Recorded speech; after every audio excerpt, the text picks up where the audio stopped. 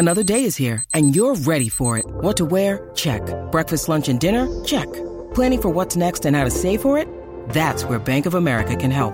For your financial to-dos, Bank of America has experts ready to help get you closer to your goals. Get started at one of our local financial centers or 24/7 in our mobile banking app. Find a location near you at bankofamerica.com/talktous. What would you like the power to do? Mobile banking requires downloading the app and is only available for select devices. Message and data rates may apply. Bank of America N.A., member FDIC. When you need mealtime inspiration, it's worth shopping Kroger, where you'll find over 30,000 mouth-watering choices that excite your inner foodie. And no matter what tasty choice you make, you'll enjoy our everyday low prices, plus extra ways to save, like digital coupons worth over $600 each week. You can also save up to $1 off per gallon at the pump with fuel points. More savings and more inspiring flavors make shopping Kroger worth it every time. Kroger, fresh for everyone. Fuel restrictions apply. These two guys have Minnesota sports flowing in their veins. Mackey and Judd on Score North and ScoreNorth.com. Reckless speculation. You want reckless speculation? You know this ain't gonna happen. How about reckless trade speculation? I spent so much of my weekend watching old school wrestling and like peak JR and Jerry Lawler.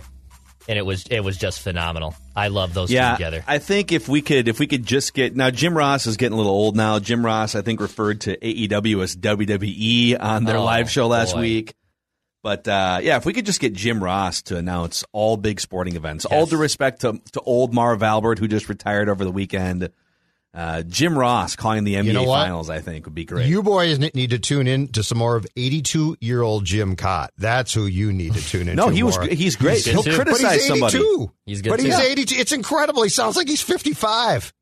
Yeah, no, he'll criticize somebody. It's shocking. It was phenomenal. But my Bally point is, Sports North executives just, oh my God, he's going to say something negative. Can you imagine? Like, he never ever he doesn't watch the Twins consistently, and he never gets confused it's like he's 55. He's 82. At 82, I'm going to be slobbering if I'm alive.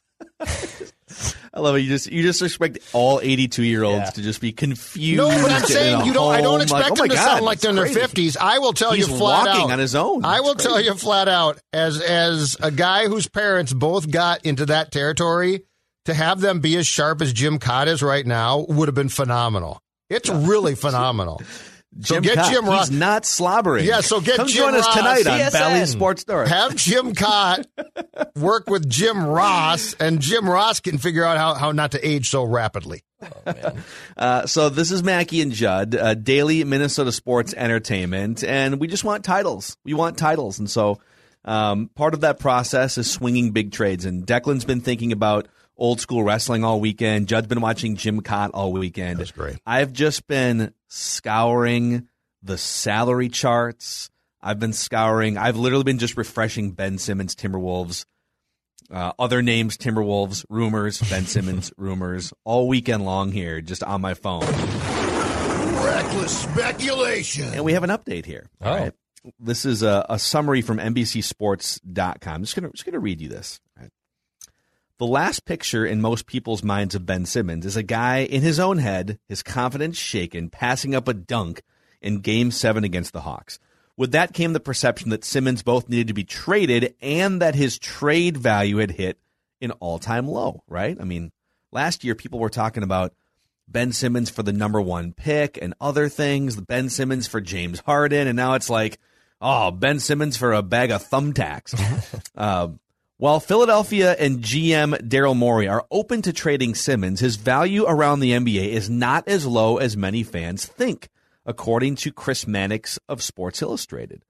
He said this on Bill Simmons' Ringer podcast. Quote, I hear from executives all the time that are loving this Ben Simmons trade value has cratered conversation because they hope that Philadelphia believes that. I think his trade value is actually higher than what's being publicly portrayed, but you're going to continue to hear a lot of that negativity around Ben Simmons. In other words, I think people value him pretty high across the league because I do think there's a belief that someone's going to figure the shooting thing out. So now I have a couple Ben Simmons trade scenarios here to run by you. One that we floated before that I've thought about more this weekend. But when you see this report, Chris Mannix very plugged in. Do you think Ben Simmons is going to be had for like 50 cents on the dollar, or do you think there's going to be enough teams involved to where you're still going to have to pay full? I believe there was another report that said it's going to take an all-star caliber player to get him. So whatever you want to sort of defer from that. But what are you guys' thoughts? I don't think it's going to take as much as it would have last year, because I do think the price last year was extremely high, and probably at that point in time, given the expectations that still surrounded him, should have been. The playoff lack of success definitely is going to decrease his value a bit, but it's not going to be, hey, we'll give you a second round pick and a first round pick in 2027 or something. And yeah, just take, it's going to take more. And that's why I think if it's the Wolves, it might have to be, if they were to make this trade, D'Lo, because fans always want to package their garbage and like one sort of good piece, but they don't want to give up their key pieces. I don't think the Sixers are going to make that trade. Where I don't think the Mannix report is correct is figuring the shooting thing out. To me, is a very simple sports type of thing to say. Just figure it out. Yeah, just work on it. Just work on it. He's mentally broken. So like you can't say, you know what, we're going to figure it out, because this is the type of thing that we saw in the playoffs, Phil. It can creep up now at any time and get much worse.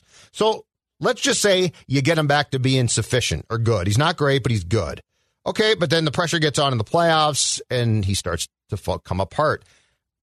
I don't like the sportsy, we'll just fix that. Like Knobloch's throwing to first base. You can't just be like, we'll fix it. You can think that you can. And this is the thing about Simmons, where if I was negotiating with the Sixers, I would make this very clear, because the one thing, the hubris of sports teams is, we'll do what you couldn't do, right? Like the Sixers can't do it, but we can. You're not necessarily Francisco Liriano White Sox thing, right? Don Cooper sees a couple things in his delivery. It's the girlfriend thing, right? He's a bad boy, but I'll fix him. I'll tame him. I'll get him to calm down. Like, you can't just do that. It doesn't work that way. That's not how life works. So, yes, you're exactly right. So that's the one thing that I would caution against saying his value should be as high as it previously was. Thinking you're going to fix him for sure is the type of hubris that gets you in trouble.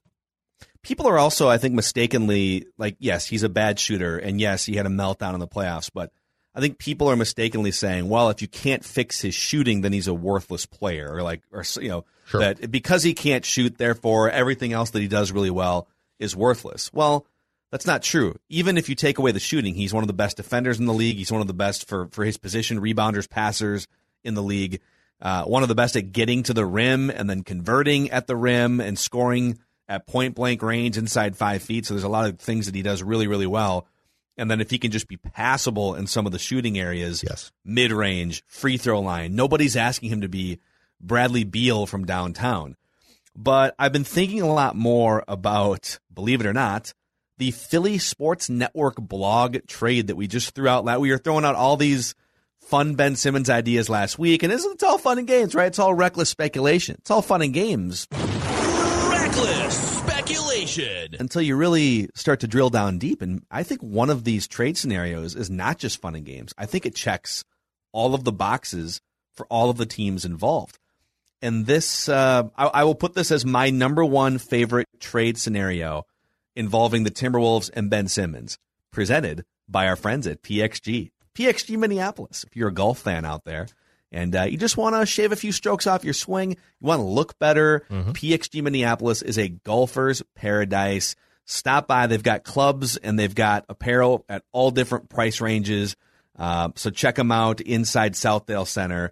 And maybe those Gen 4 golf clubs, those we're talking about, the Ben Simmons at his peak is sort of like the Gen 4 golf clubs. If you can get that shot honed, then you'll have something of the caliber of the clubs that PXG makes: drivers, fairways, hybrids, irons, etc. PXG.com/Minneapolis. So here it is. If you guys don't remember it from last week, okay, the Wolves would get Ben Simmons. The 76ers would get Kyle Lowry in a sign-and trade from the Raptors. Put a pin in that. We'll come back to that in a second. They would also get Malik Beasley, Naz Reid, and a 2024 first-round pick. So just 3 years down the road, kicking a first-round pick. The Raptors would get Ricky Rubio's expiring contract, which is a $17 million chunk that comes off the books. It would help them in free agency next summer. Jarrett Culver, for whatever he's worth, former number 6 overall pick, right? And then a 2022 first-round pick. They have it top 10 protected. We can comb through those details at a later date. But when you look at the boxes that would need to be checked here, okay, let's start with the 76ers. They want to get an all-star caliber player for Ben Simmons. Well, Kyle Lowry might be 35, but he's made the all-star game 6 times in the last 7 years. He's a sniper shooter. He's still one of the best guards in the NBA, and he's got Philadelphia ties. Mm-hmm. So it makes a lot of sense. The Raptors would get something for Kyle Lowry, who's a free agent. This would be a sign and trade. So if Kyle Lowry wants to go sign somewhere else, the Raptors would get nothing. So I would think it's very appealing for the Raptors if you go to them and say, listen, we got a solution here for you, all right? You're going to get something for a free agent. It's a sign and trade, but you're going to get an expiring contract. You can take a flyer on a former top 6 overall pick, and you'll get a first-round pick in 2022 for a guy that could walk if he wanted to and sign anywhere that would pay him the money that he wants. And then the Timberwolves, the box that they would check, they would get Ben Simmons without having to give up D'Angelo Russell, Ant Edwards, or Karl Anthony Towns. I mean, the salaries all work out. I look at this and I'm like, boy. Both first-round picks would come from the Timberwolves, is that correct? Yeah, so the Wolves would they give 2 the Wolves would be giving up 2 future first-round picks. Okay. And by the way, you'd have to wait till after the draft to do this because the NBA league rules state you can't trade back-to-back future first-round picks. Mm-hmm. So you'd have to because you don't have any first-round picks this year. You'd have to wait till after the draft, which is what would happen anyways. So the Wolves would be giving up Ricky Rubio, basically his 1-year contract, Jarrett Culver, Malik Beasley, Naz Reid, and 2 future first-round picks. So a lot of pieces, but they get to keep the 3 core 25 and under pillar players and add Ben Simmons to that bunch. What do you guys think? I think it's legit. My favorite part of this trade from the Wolves' point of view that I would hate to give up is actually not Beasley, it's Naz Reid, who I like a lot. I thought you were going to say it's Ricky Rubio's leadership because Ant Edwards loves Ricky Rubio's leadership. It you know makes what? Me that's think a little bit. That's fantastic. I am glad, and they can keep in touch too because we've got cell phones now and Gmail and whatever. AIM, we got instant AOL. That's the oldest Judd has ever sounded right there. AOL right or whatever, or we got selfies that they can take and send back and forth. We've got the internet now. Getting ready for a big game. How you doing, Ant? Oh, I'm doing great, Ricky. But you know what? We don't need Ricky Rubio here, so that's great. Naz Reid is actually probably the biggest part of this trade to me if I'm the Wolves that I hate to part with. But that being said, like the shooting really concerns me. But here's why I'm curious about this trade. The more I think about the potential, which I do think has decent potential, the step up in defense that you would get, and it sounds like so the fear of the trade is Ben Simmons can't really shoot, and it's sort of Ricky part deux, right? Like you got a guy that really can't shoot. And Ricky has some attributes, but he's definitely getting old and slowing down. Ben Simmons is not slowing down yet. So what intrigues me is what would be the significant upgrade in defense that you would get to offset the shooting problems that Simmons might have?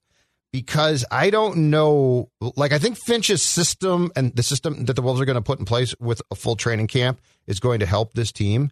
But I don't know right now if you have the components or the players to defensively get to where you're going to need to be to actually be truly competitive. So that's the one thing about this that the more thought I give it really does, because this guy right away defensively would improve you by how much? I mean, it would be a lot. Yeah, I mean, you would right now you're one of the worst defensive teams in the league. And I don't know you're going to improve that much with this But you will. Group. No. Oh, with this current group. With what I'm saying is with this current group, if you make no moves, I think your defense might take some incremental small steps because of systems and practice time and all that. But you don't really have a group of people that say, I love defense. Yes. Now, I think like with Cat, with some of these guys, like the ship has kind of sailed. Like Cat can get a little better defensively, and you've seen Chris Finch was able to put him in some certain spots. Is Cat ever going to be what KG was in his prime defensively? No, he's just not. I'm sorry, D'Lo's never going to be a lockdown perimeter defender. He's too small, and he's just not shown any sort of ability or wherewithal. Ant looked lost a lot last year defensively. There's still some hope because of just his athletic ability, his motor. I think the book is still out on him as to like how good of a defensive player he can be. I think he can be a good, but again, it's sort of you're flipping a coin going into next year.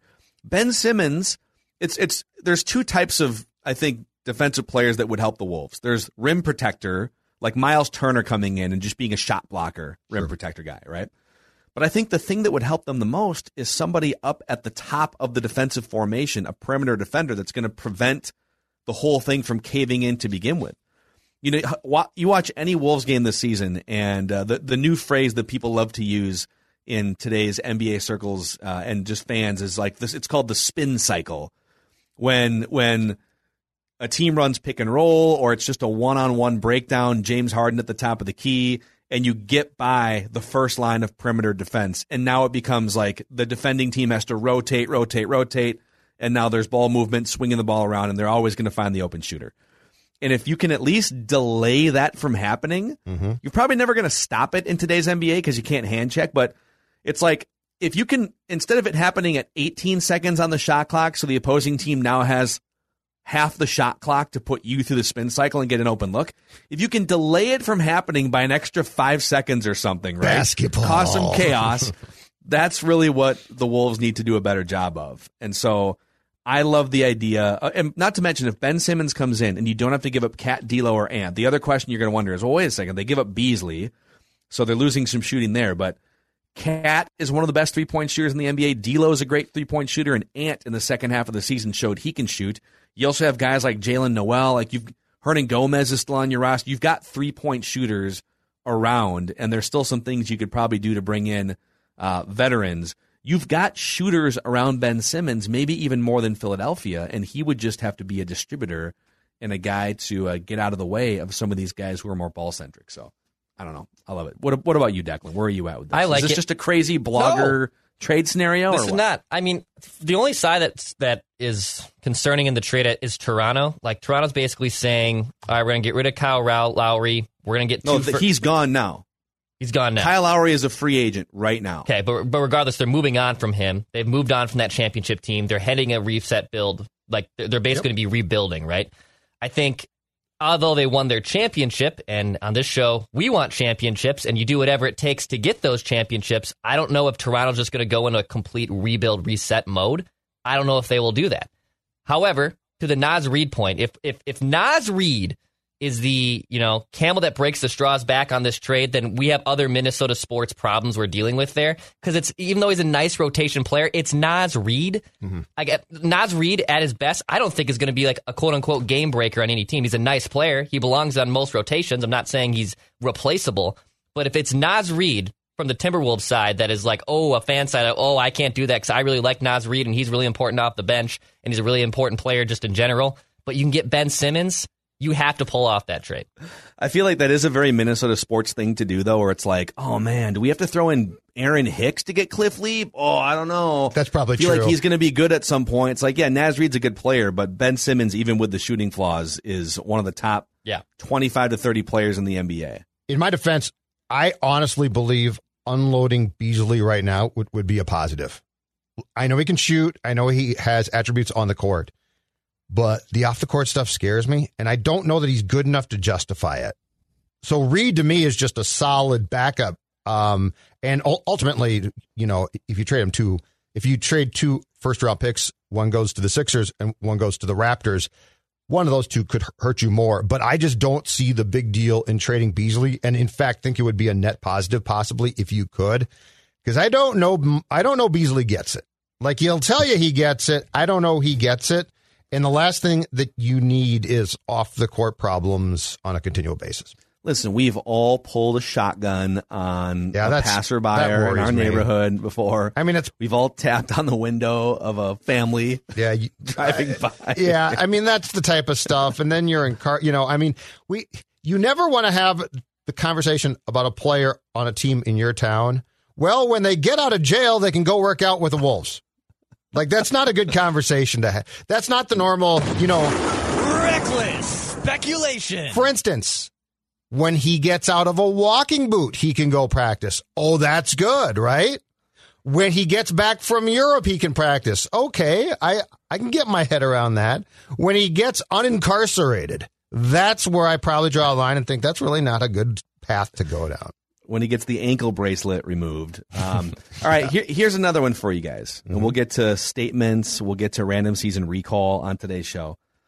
Former Mackey and Judd intern Duncan Goldberg floated this idea to us.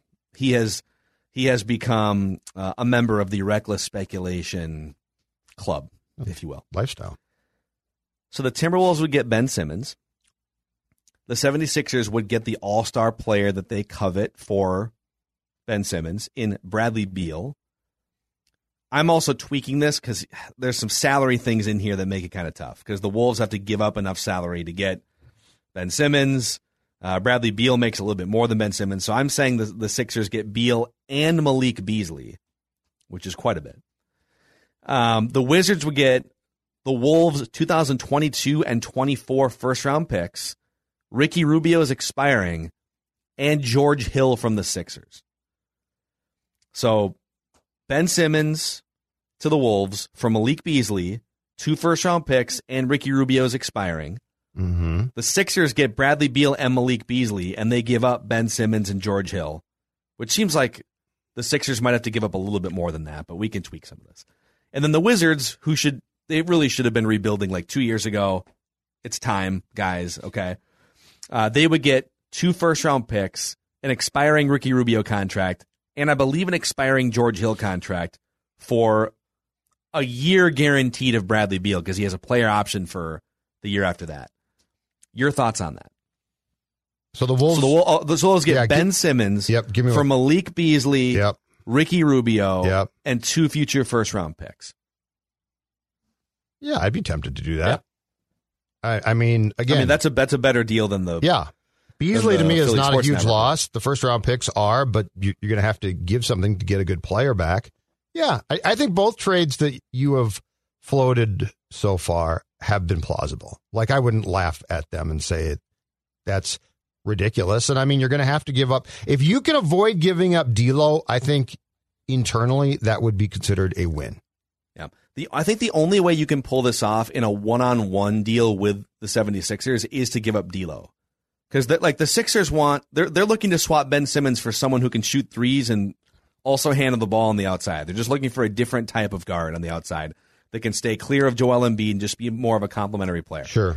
The only way you would get that, like, you're not going to be able to trade Philadelphia in a one-on-one deal, Malik Beasley and Ricky Rubio, and have them think that they've upgraded somehow. Like, yeah, they would upgrade their shooting with Beasley. The only way I think it gets done one-on-one is if it's D'Lo. And I don't know. I would still probably consider that if I'm the Timberwolves, but it's not the no-brainer that adding Ben Simmons to your current trio of young players. So who's going to come in and from the standpoint of different teams that might be talking to the Sixers, who's going to come in and potentially, if not blow the Wolves' offer out of the water, certainly compete with it? That would make it difficult. Well, I think, there's so many off-season dominoes. This is where it gets interesting because there's going to be a lot of teams that also are trying to get Damian Lillard or maybe even CJ McCollum. Like, there are so many things that could happen this offseason, but I'm curious to know, are there teams that are interested in Damian Lillard and also potentially Ben Simmons? And like, they'd have to strike out on Damian Lillard to even enter the Ben Simmons. Does Dame get traded? I still can't figure that one out either. Like, I think Simmons gets traded. He reportedly wants out, but obviously Portland, like, they brought in Chauncey Billups to coach Dame Lillard. Correct. And to take this thing to the next level. I think Portland's in the mix to get Ben Simmons. I mean, there's a lot of talk about swapping CJ McCollum. Maybe CJ McCollum goes to Philadelphia and something else, and then Ben Simmons comes in here, and maybe that unclogs things for Philadelphia, and it just provides a different layer and a different element for Portland, which has been stalling out basically in the same spot for 7 years now. So, but I think, just to put a bow on this, if the Timberwolves want Ben Simmons, And if they want Ben Simmons without giving up one of their 3 best players, it has to be a 3 or a 4-team trade. And so these are the types of you got to find those teams that are looking to potentially hit the rebuild button so you can throw those first-round picks over there. Toronto, Washington. So there's some interesting ideas here, and I'm here for it. This is a blast. Give me your Wolves playoff percentage with and without Ben for 2021-22. Are we talking make the play-in tournament? Well, I mean, to make the playoffs, yes. So to be a top 10 team, what's your percentage without him if no trade is made, or, let's say that one of the 2 trades that you've gone through is made? What does it go to? I think without him, God, there's so many teams. I mean, Golden State's going to get better. Dallas, let's try, who are the teams above the Wolves that are for sure going to come crashing down? I just don't. I mean, that's a non-existent list, basically. So if they could still, if they don't get Ben Simmons, they could still get a Miles Turner. They could there's still ways they could add to this team. But I would say without Ben Simmons, I mean, it's probably a 15 to 25% chance they get. I'll say 25% chance. 25% chance, because that's probably too low. I would say 30 to 35. Still below 50. We're all still saying below 50, right? Below 50. Okay.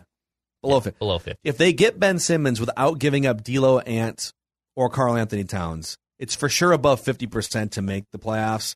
I'd say they're more in that 5 to 8 seed range. Okay. If they add a player like that, and now think about this too, it's not like the NFL or Major League Baseball where, God, in the NFL you need a 53-man roster still, right? You can't just have a quarterback and a receiver. You still need all these other things. In the NHL, you need 4 lines. In baseball, you need 25 guys. If you have 4 bad bullpen guys, you're not making the playoffs.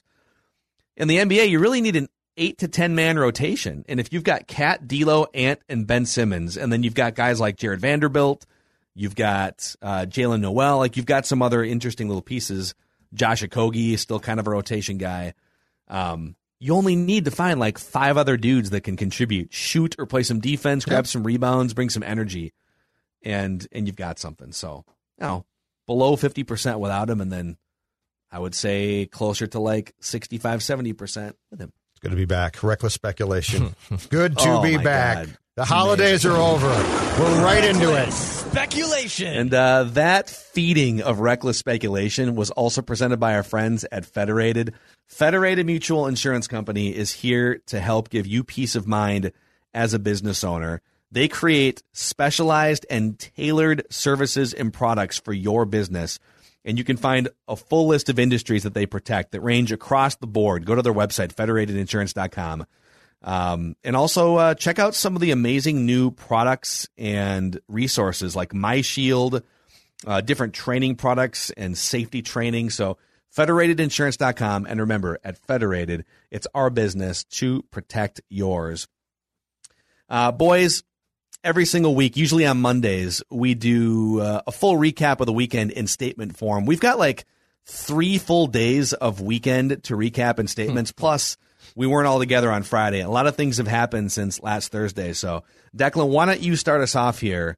Mackie and Judd, statements from the weekend. Weekend statements. Yeah, a lot happened over the weekend. I'll start with the sports scene because this is a hashtag sports show, and we hashtag stick to sports. So I'll start with sports for a weekend statement one. My first weekend statement is enough of the checkers, time for chess. And I am not talking about myself playing checkers and chess by myself. That maybe have happened. I'm talking about Bill Guerin and the Minnesota Wild. So over the weekend, they signed Joel Eriksson to a max deal, quote-unquote max deal, 8 years. Give him an 8-year contract, $42 million. That's 5.2 per.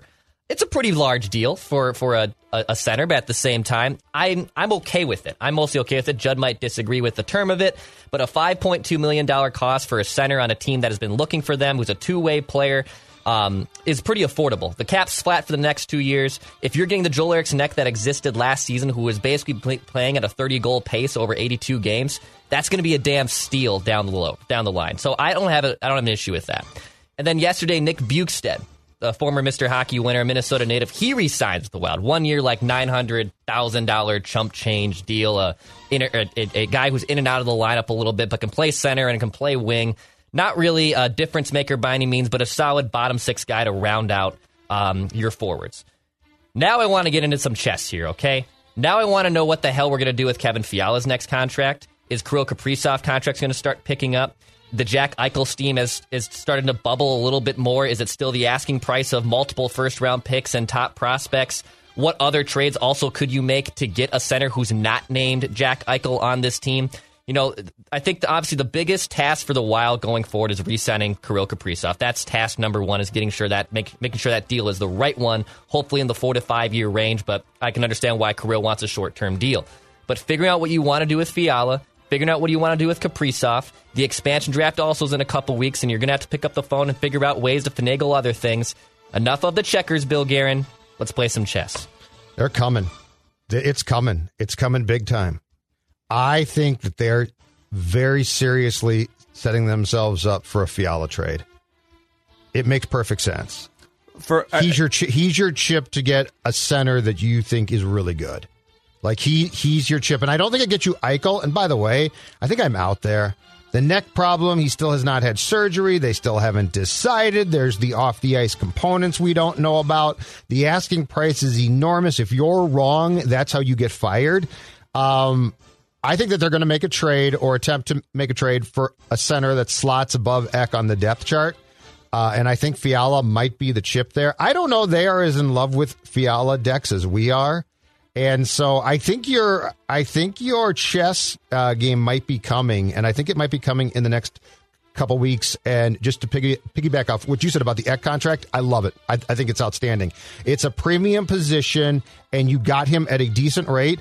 And the problem is, again, Dex, you made this point 1,000 times, and you're right every time. The problem is, what did Twitter light up with? The analytics, and he's and the term regression, I get it completely, but it's now a crutch. Well, there could be regression. Well, yeah, you know what? I could die tomorrow. I don't know. I'm saying people say that Eriksson Ek has regressed? No, they're afraid he's going to. Like, he had a career year last year. Yes, and you know what? And he might regress as far as the statistics go, Phil, as far as the goals and points go, but he's a 200-foot player. He does everything, yeah. which is a skill set that's hard to find, which gives him an inherent value that's way above particular statistics that you can find. But the term regression is now used by sports fans who are like, yeah, he had a great year, but there could be regression coming. Well, yes, but let's look at that sometimes. And if you watch the games, you get that certain people do things that go above and beyond, like the goals and points. So, Dex, I think you're right. I think the Eriksson Ek contract in 3 years looks like a really good deal. Mm-hmm. And so I think the Wild did right by that. But I think that your game of chess, I think that is coming in the next couple weeks. I'm excited for it. Why does Eriksson Ek not produce more points? I'm going to ask a Hockey 101 question. Is his value in and around, I guess, why doesn't he score more goals? Why doesn't he dish out more assists? And where are the hidden points of his value? The hidden points of his value are the complete game he plays. Now, he needs to improve in faceoffs for sure. That's one place where he should be good, and he's not good yet. But that being said, the value in his game, at least as he's been used, is what? It's as sort of a third-line guy on shutdown lines. Mm-hmm. He gets his points. If you truly want to go geek about this, Phil, his points come from taking points away from other top players. That's the value. So, like, he and Foligno and Greenway played a very important role in shutting teams down. And that's their top assignment. And the points and goals that come at times, especially in key games against top teams, is probably considered gravy. So it's the fact that he plays such a complete game. He drives people crazy, which is outstanding. And he costs guys like McKinnon and McDavid probably to a certain degree. He costs them points. So he sort of gets points as well for the fact that they don't in games that he plays. Ek is not a naturally talented player who's going to take over games with his skill. Like Kevin Fiala has that. Obviously, Kirill Kaprizov has that. He's not that kind of player where his natural skill wows you. But what he did last year was he started shooting the puck a lot more. He puts himself in front of the net. almost a lot like a Zach Parise workman type. He's going to work super, super hard. And he was a Selke, he finished 4th in Selke voting, so he was just outside of being a finalist. He's Diet Mikko Koivu in the retrospect of he can play two-way games. Mikko, I would actually argue, was more naturally gifted than Joel Eriksson Ek. He was more naturally gifted. He had more actual skill. He could toe drag and move around. But in general, Ek is going to be a 2 center. People want him to play more top 6, top 3 minutes. Best case scenario, he's a second-line center, where in retrospect, he's more in that third-line role, which really can be a good spot for him. He, by the way, was around 40th among centers last year in point shares, according to Hockey Reference, which kind of goes in line with what Declan's saying, that, he's not up there with the top-line centers anywhere close to them, but you're going to need a second-line center, too, for the next 4-5 years. And it's not a contract that financially you said, this is stupid. It's a very fair contract. Yeah. Cool. Judley. Let's see here. Do you want my non-sports one or a sports one? I've got a bunch of stuff. I mean, there's this is 4 days of me, Twins baseball, and a lot of beer. Give us a non-sports one. Yeah, give us a non-sports one. Okay, here's my non-sports one. I've grown. I've never liked them before, but I have grown to despise fireworks. Oh. The 4th of July is the only holiday where you always wake up the next day to numerous reports of tragedy. People with their hands blown off. That poor Columbus Blue Jackets kid goaltender got hit by what, a mortar? He died. Mm-hmm. But I mean, I'm going to set off fireworks. How is this worth it? By the way, that dude played. I think he played sad. Juniors in Edina at one point. Did he? He definitely has some Minnesota connections. Oh wow, I didn't know that. But anyway, it's super sad. But I mean, that's just one thing of a litany of things I saw yesterday about fires that started and garages that burned down and blah blah. I mean. Imagine waking up December 26th and being like, well, Santa killed 3 people yesterday, but it was a great Christmas besides that. I mean, it's the only holiday where we sort of accept casualties. Why? I don't need this. I feel like I'd love to sit here and argue with you on this and fight you and present some sort of dissenting opinion, but I run almost everything in life through the filter of upside, downside. I do too. Right? Yes. So we're gonna this weekend. We did some hiking, got some great views, and the upside is great workout, great life experience, love to travel, right? All these great things that check boxes. The downside is, well, I guess you could run into a bear or a cougar or something as you're hiking out in the wilderness. Yes. I'm with you 1,000% on what you're doing. You got to weigh that for sure, but the chances of it happening are very low. People rarely get killed by bears and cougars, right? So but you do that evaluation. Okay, fireworks.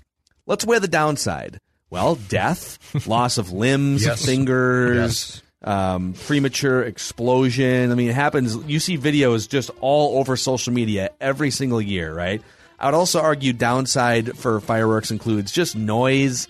Even people were lighting off leftover fireworks yesterday on the 5th. We had them going on down our block in the alley. But I mean, even that, I'm just talking about when else do you wake up from a holiday to a list of casualties? Well, hold on. I'm not done yet. So downside, casualties, limbs, fingers, noise.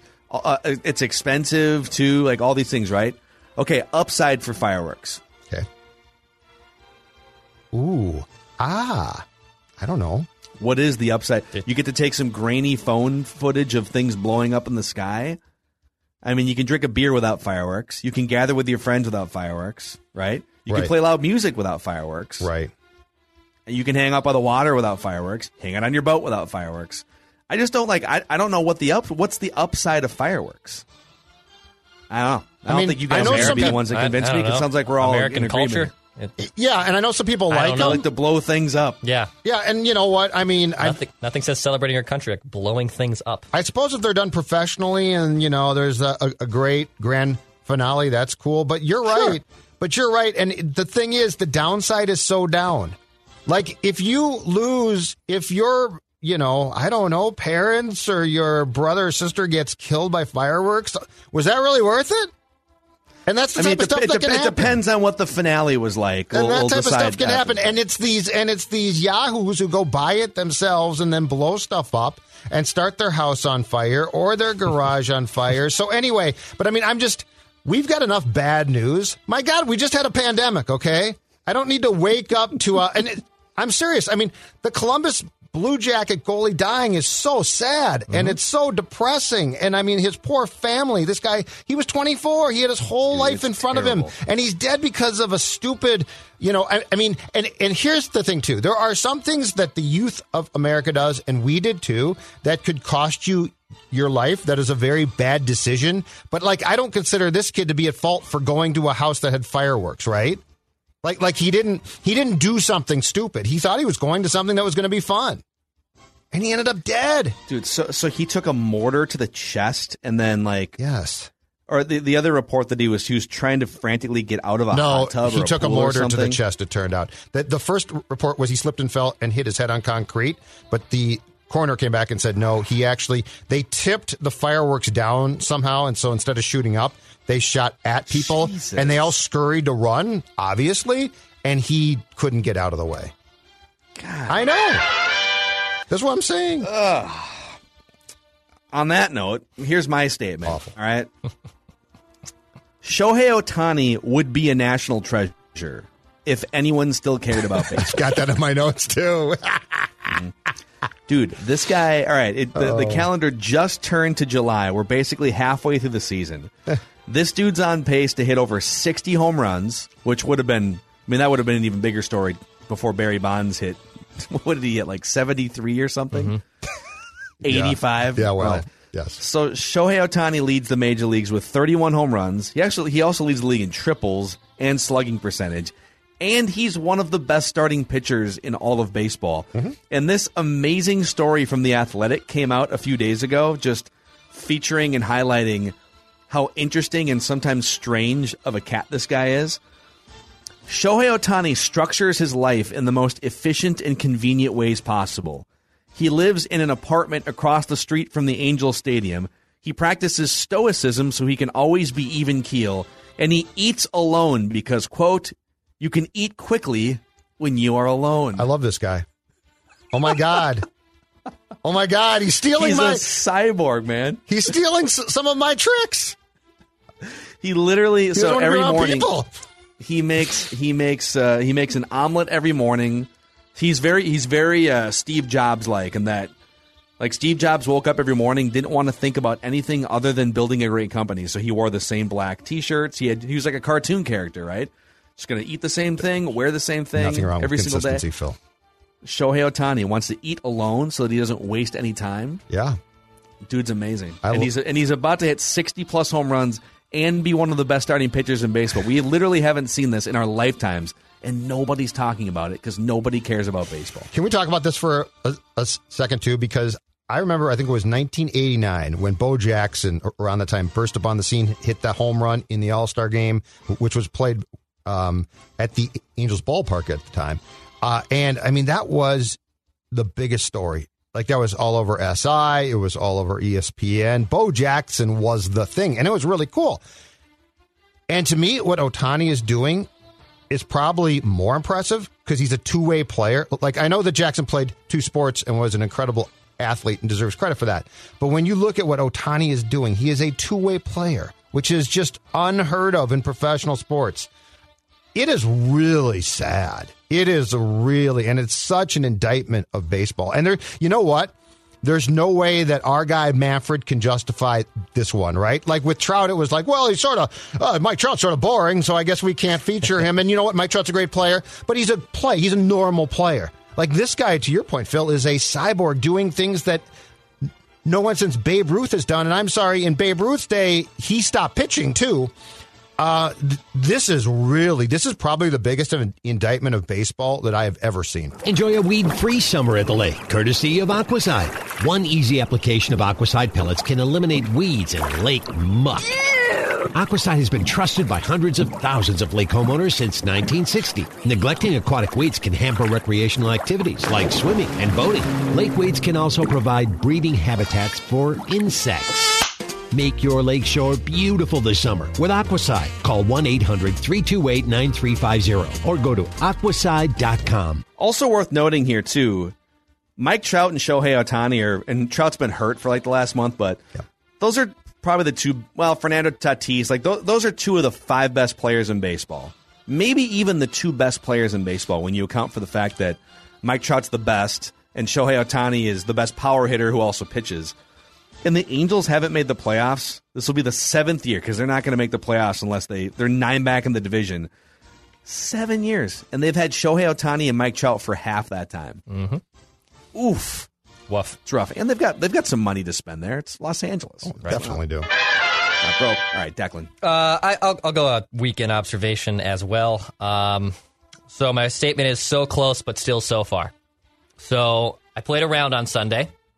Played some 18. A couple buddies. It was 4th of July weekend. No one was on the course. By the way, nice. 18 holes, 3 guys, 3 hours and 25 minutes. Unbelievable pace. And that includes a stop at the turn to get food and beverages before going on the back 9. So that was unbelievable pace. On the front, I'm at exactly 50. Front 9, 50. I am knocking on the door of potentially breaking 100 if I can shoot one stroke lower than I did on the front 9. I was killing drives. I had 3 drives of 270, something that's never even happened to me before. Absolutely punishing balls. Chipping game was great. And then what happens on the back 9? The classic Declan meltdown. Ended up shooting 57.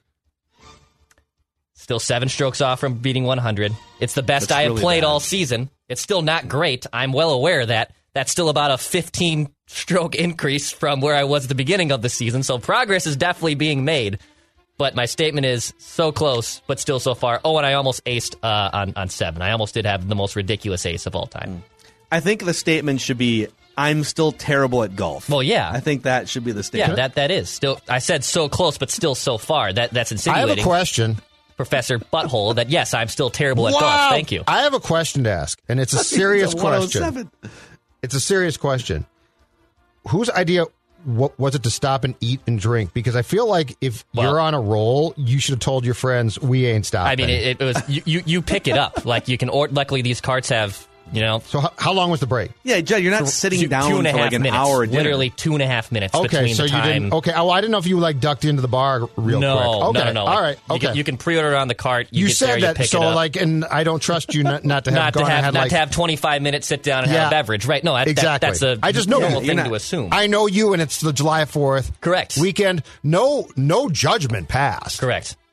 Believe me, I'm not passing judgment after my weekend. I love how Judd's been so long since Judd's been to a golf course that he thinks you sit down, you get a number, they bring you your appetizer. In Declan's case, I was just curious about the drink total, much more so than the food. Again, right. No judgment. All right, back to Judd. Oh, all right. So I told you first off, I despise fireworks. I also despise the American League Central. Can I run through some factoids about the American League Central entering last night's action around Major League Baseball? Oh, big win for the Twins last night. I feel like if I'm Falvey and Levine, I just want to see a couple more series here to make sure that. Oh yeah, way more series. After the White Sox, here are the run differentials for the remaining teams in the American League Central entering Monday night. Okay, Cleveland was a -16. Detroit was a -68. Kansas City was a -81. And the Twins were a -64. I hate this division. I can't believe. I thought this was going to be the summer of fun. I thought this was going to be, third consecutive run for, and it was going to be competitive with the White Sox, but a run for an AL Central title by the Twins, right? This was all set up to get us to training camp, and even through training camp, talking about the Twins and the excitement. The entire division sucks, aside from the White Sox. And don't give me, Cleveland, blah, blah. No. They are, run differential is actually an important statistic.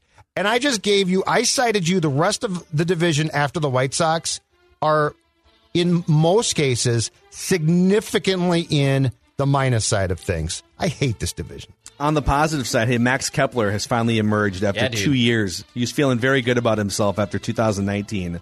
And just decided that was good enough. Middle of my prime, I can just disappear for 2 years. Whoa. And he had a great game last night. Last 10 Max games. Kepler's back, baby. He's heating up last 10 games. Stop. Just in time. Yeah. And Miguel Sano's if he's hot, they should consider trading him. Hey, Sano hit a couple balls hard last night. I don't know why. 2 doubles last night. I think things are starting to turn around. He had to DH because Nelson Cruz has a stiff neck from a severe coughing outbreak because he's been sick for like 2 weeks, and they finally sent him to the team doctor. Yeah, he's been just hacking up lungs for a couple weeks now. What's going on here? Wouldn't it be something if Nelson Cruz had COVID? Oh my God! And they couldn't trade him. They couldn't trade him over the next 3 weeks because he was like in the COVID quarantine protocol. You can't dismiss anything. All right, my next statement is Maria Taylor is better than Rachel Nichols.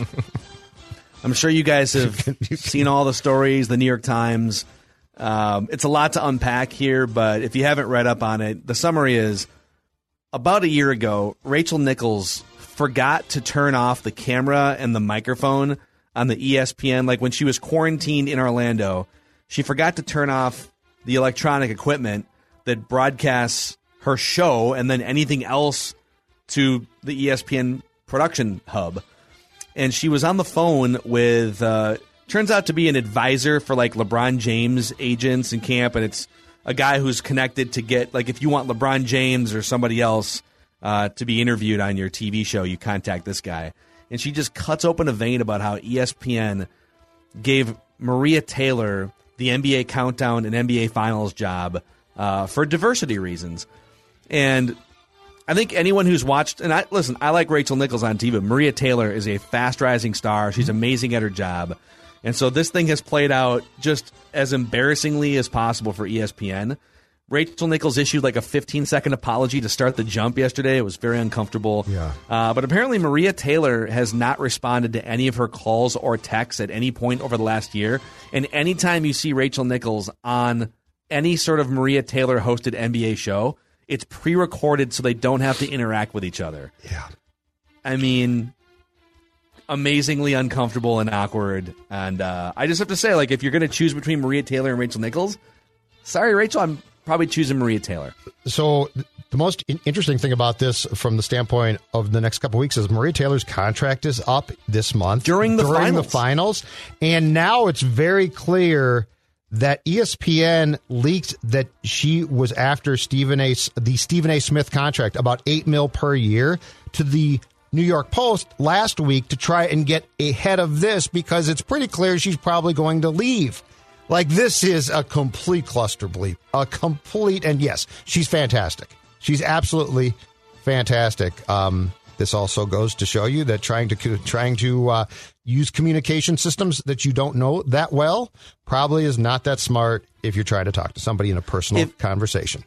If Maria left ESPN, which I think there's a pretty good chance at this point that she leaves ESPN, yeah, where would she go? Like, what are the high profile places? There's the networks. There's Fox Sports 1.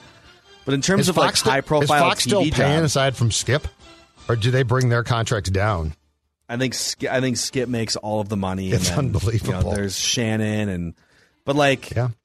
Could she host? Is there any sort of? Could she take over for Kurt Menefee or something? Like, what are the avenues for her to? Get she could get out of sports too. I mean, she's really good across the board. Part of the story from the Times that came out on the 4th was that she had been, her goal was to become Robin Roberts and to get, I think, a GMA position as well. But yeah, I mean, if I'm NBC or something, I definitely talk to her because yeah, she's great. But I mean, this whole thing is just, I don't know, man. I don't know. Well, I'll tell you, if she's looking to ride out of ESPN, whatever she rides, Harley, could be a sport bike, cruiser, she'll find what she needs at DennisKirk.com. 160,000 parts and accessories in stock, clothing and helmets as well. If you order by 8 p.m., Dennis Kirk ships the same day and shipping is free for orders over $89. When the open road calls, whether you're leaving a company or whether you're just looking to ride during these just summer ride months, right out of the company.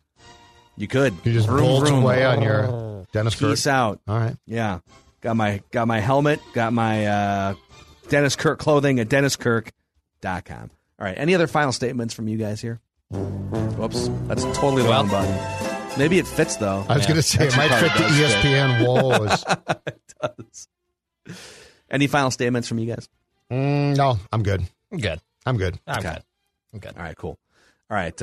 Also, every Tuesday on this show, Declan goes back, finds random seasons from Minnesota sports past, and puts Judd and I through the ringer here. This is Random Season Recall. What do you got for us this week here, Declan? All right. We're going to 2007 Minnesota Twins for a random season recall. We're going back to baseball. We did a little North Stars edition last week. Judd disappointed me. I was expecting a lot more. Yeah, that was a bad season. We'll go back to baseball. We'll let you two collaborate here and figure out the 2007 Minnesota Twins. Okay. Let's start with this. And by the way, my parameters, just so I'm all on the same page as both my esteemed co-hosts here. When I give the win total, do you want to be within like a 3-5 margin, or do you want to try to nail it? Just so I'm sure on the buzzer and the right things here, because I don't want to stiff anyone. I just want to make sure we're all in the communication. Speaking of communication carriers at other companies. I think for wins and losses, I think if you're within 2. Within 2? I think that's fair, right? Like okay. for the baseball and the and the NHL. Yeah, and I'd say 2 or 3. 2. You're with 2 or 3. 2? Yeah. Okay. Within 2. Well, all right. So we're looking for a record here. Yeah, you're looking for a record and a win total. So, if I remember right, I'm just going to go through that era of Twins baseball. 2001 was the year they popped up and then faded down the stretch, and they won like 86 games or something. Yeah, and they missed the playoffs. And then they won the division in 02, 03, 04, and 06. Yep. They missed the playoffs in 05 and 07, and they went to a game 163 in 08 and then 09. And they only finished below 500, I believe, once during that era up until the debacle of 2011. And I'm pretty sure, as I talk through this, in 2005 or 2007, this is where I don't remember, one of those years they finished 82 and 80, and the other year they finished 79 and 83. I'm pretty sure. Or like 80 and 82.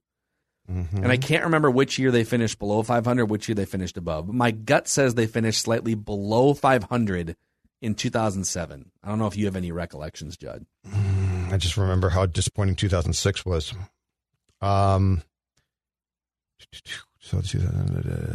Yeah, that's fine. Yeah, I think you're right, but I'm not positive. But yes, I'm gonna. All right, if I said just between me and Judd, 79 and 83. Okay. You guys, is that the final answer? Final guess? I'm fine with that, Phil. Let's go 79 and 83. Okay.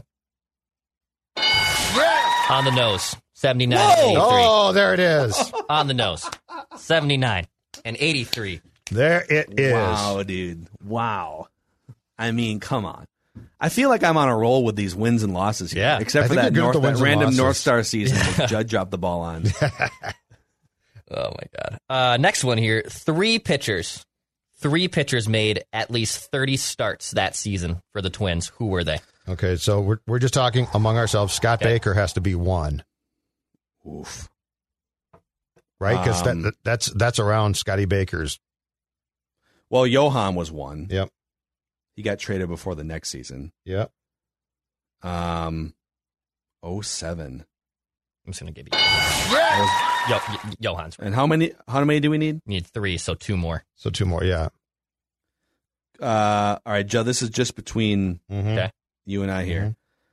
Baker is a good guess. Johan, Carlos Silva. That's the one I'm thinking of. I'm thinking I'm thinking Scotty Baker and Carlos Silva. So Silva for sure, one of them. Silva, yep. Okay,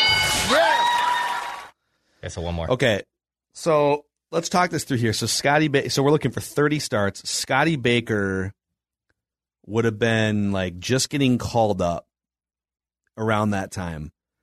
Matt Garza would have been getting called up around that time. Okay, but there was another guy, and I can't remember if it was that season. And is this the year Liriano missed? He was out all year with Tommy John surgery. Yep. Okay. But I believe they brought in around that time both Sidney Ponson and Ramon Ortiz, if you remember those two names. Former Angel, yeah, I remember Ramon Ortiz. So I'm trying to think. I think between, if I'm not mistaken, Wow. Get a little bit on there. Sorry, a little hot than I wanted. Thanks. Welcome to TNT's coverage, TBS. All right. Hanson, I don't know if they would let him. I don't think Did he they let him start 30 start games? 30 games, though. Ramon Ortiz might have. I just don't remember on Baker. 08 was the year Baker almost threw a perfect game, I'm pretty sure. Yep. Okay. I don't remember what his starting load was in 07. Did Garza ever? Did Garza get to 30 starts in a season with the Twins? I don't think so. Oh, here's another one. Kyle Loesch. Oh, it's Kyle Loesch. Kyle Loesch. Okay. It's Kyle Loesch. Kyle Loesch. Oh! It is not Kyle. We get how many wrong guesses do we get? You get 2 more. Yeah. So 3 total. All right. Well, Scott Baker. We'll give. Go ahead, Scott Baker. All right. No. So it's it's one of the three then probably that you mentioned: Garza, Ponson, or Ramon Ortiz. I'm going to say Ramon Ortiz. I'm going to let you guess. Ramon Ortiz? No, Ramon Ortiz was eventually traded. He made 10 starts, 28 appearances. So he got moved to the bullpen after a couple of rough starts. You're forgetting. Was this a Levon Hernandez year? No, it was not. We were forgetting. You want to know? You want to keep going? Wait. No, yeah, wait. When did Radke retire? After he had a frayed labrum in 06. He literally had half an arm in year. the Game 3 of the ALDS against the Oakland A's. Okay, Yeah, so he did not pitch. So who? So have we not mentioned this guy? Mm-mm. Haven't even said He's him. not been mentioned. And he's prominent. Hold on. Oh man. This is killing me. Joe Nathan, closer. What other slappy pitchers would they have used? Kevin Slowey? That a guess? Sure. Let's go Kevin Slowey. All right. Okay. Who? My only other guess, and the reason I didn't mention this guy is because his breakout years were 08, 09. Nick Blackburn? Okay, let's just stop. Who You is guys it? are forgetting about Boof Bonzer, who made 30 starts and an ERA of near 6 that season. He was terrible. That's and he why. trotted That's out why there. we're forgetting. We're trying to erase the memory of Gardy's Boof. mistake. I think he's a car salesman now. There Boof are still Bonzer. Boof Bonzer jerseys at Target Field that I see. Look up Boof Bonzer LinkedIn, and I swear I saw this like 3 years ago. I think he's selling cars. That's when you'd like to change your name back to your original God-given name instead of being Boof Bonzer, but that's okay. Okay. Boof Bonzer linked. Oh my God. Is he a car Okay, salesman? so he is. This is amazing. So his LinkedIn profile has graduated high school in 2000, baseball as an occupation from 2000 to 2014. It's accurate. Then he was a sales associate at Bob Valenti Auto Mall in Mystic, Connecticut from 14 to 17. That sounds like a movie. And since 2017, he's been a General Dynamics electric boat pipe fitter. What a man. Some careers. How much money did he make, though? He must have made some money. I mean, yeah, it's all in a bar somewhere. Hold on a second. It's all in the till at Bullwinkle's. How much money do you think? How much money would you guess that he made according to Baseball Reference? under $2 million. I'm going to say he made. No more than $2 million. He was on minimum salaries forever. I don't think he would have gotten. Yeah, but he played for a long time. He got some minor league money. I'm going to say he made like 2.5. It's 1.9. So Declan's correct. But this isn't complete. It doesn't include a bunch of international. Sure. Like, he would have made some six-figure paychecks playing internet. Maybe not. Well, if you played that long, you're going to get paid by somebody occasionally. Also, wasn't he a fairly high draft pick? He was a first-round pick. He probably had a multi-million-dollar signing bonus in 2000. Right. I'm telling you, the guy made, his cash is all in the till at Bullwinkle's. I told you that. That's where it all went to. Him and, who was the guy, the relief pitcher who loved to drink? Was it Bob Wells? Well, the relief pitcher that loved to drink. Yeah, there's Bob. really? I think it was narrow him down all there. of them. No, I think it was Bob. But Bob Wells, I think it was his name, and he would be like at bars constantly. Like, he'd just be around town drinking at bars. Oh my God! I'll have the usual. All right, Bob. Yeah, Bob probably liked beer. I had no problem with that. Again, not passing judgment, just making observations. All right, what else we got? 2007 Twins. Just one player hit over 300 that season for the Minnesota Twins. Minimum 85 games. Who was that player? 2000. Trick question? Joe Mauer, I mean. Yeah, that's what but hold on a sec. It's Joe Mauer. Yeah. Right? Yeah. Yes, that was the first thought that came to my mind as well. Okay. Joe Mauer didn't hit 300. Was he hurt that season? No, I don't think so. So he hit below 300? Mm-hmm. Joe Mauer hit below 300 that year. Mm-hmm. Oh, come on, Mauer. No wonder they finished below. Mauer. 293. Below 500. You drink wine coolers. Played 109 games. Okay. But he was not the leader in batting average. Hold on. Okay, so Nick Punto had every other year success. 06 was a big year, so 07 would have been a down year for him, so it wasn't him. I guess Morneau could be in the conversation here. I would say Luis Castillo could be in the conversation here. Morneau seems more logical. I'm trying to think of the outfield and anybody who might have had success in that outfield. Torrey Hunter, he was getting traded at some point. In there. Torrey Hunter had a big year, I think. And then, didn't he get hurt in 07? He broke his ankle or something. In Boston? 07 was shaping up to be a big year for Torrey Hunter. Torrey played 160 games. I think. No, I think it was 2005 that he broke his ankle. Shattered his ankle. Yeah. What about Cuddy? Cuddy broke out a little bit around that time. So Cuddy was in. Cuddy had a solid year that year. It sounds like he didn't hit 300 from the way Declan reacted. Or is he playing poker? Yeah. Did he hit 300 and Declan's trying to throw us off the trail? Yeah, I don't know. All right, I'm going to say either Luis Castillo or Justin Morneau. You need a definitive answer. Luis Castillo. You wouldn't have asked this if it wasn't a weird one. Luis Castillo. Yes! Luis Castillo. 304. Was traded at the deadline, by the way, that season. That's right. But yes, he was the only player to hit over 300. He traded to the Mets? Yeah. He got traded, I think, back to the Mets. Didn't they acquire him from the Mets? And then I think he went back to the Mets. Did he? No, he might have come from the Marlins. Oh, the Marlins. Yeah. And then he went to the Mets. Last one, a funny one here. Who was nothing funny about this? An infamous waiver claim in August by Terry Ryan, one of his last moves before he stepped down, which he did midseason. Well, towards the end, but still midseason. What year did he claim Brett Boone? 05. Okay. Pretty sure it was 05. This is a classic Minnesota Twins post-August 1 waiver claim. Waiver claim. Big waiver claim. And was a prominent name. One of those years was Phil Nevin. But I think he was on the 06 team because I'm pretty sure he celebrated. Pretty sure he was a champagne celebration. Yeah, he did because he didn't do a thing. 06. Yep. No, you're right. He did celebrate. But it's someone like that. Phil Nevin. It's like a... Hold on a second here. Former two-time All-Star. Former two-time All-Star. Oh, man. This is a good one.